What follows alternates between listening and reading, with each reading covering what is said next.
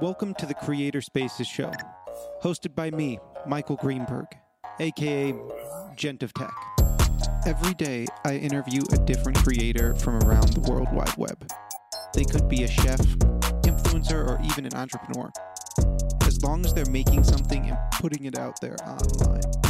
I've started to understand that there's only one real mindset among successful creators. Instead of trying to explain it to you, I thought I'd let my guests do it for me. Keep going. You're doing great. Because as much as I want to give specific direction, you know who you are and don't ignore it. Most people only have one original idea in their lifetime.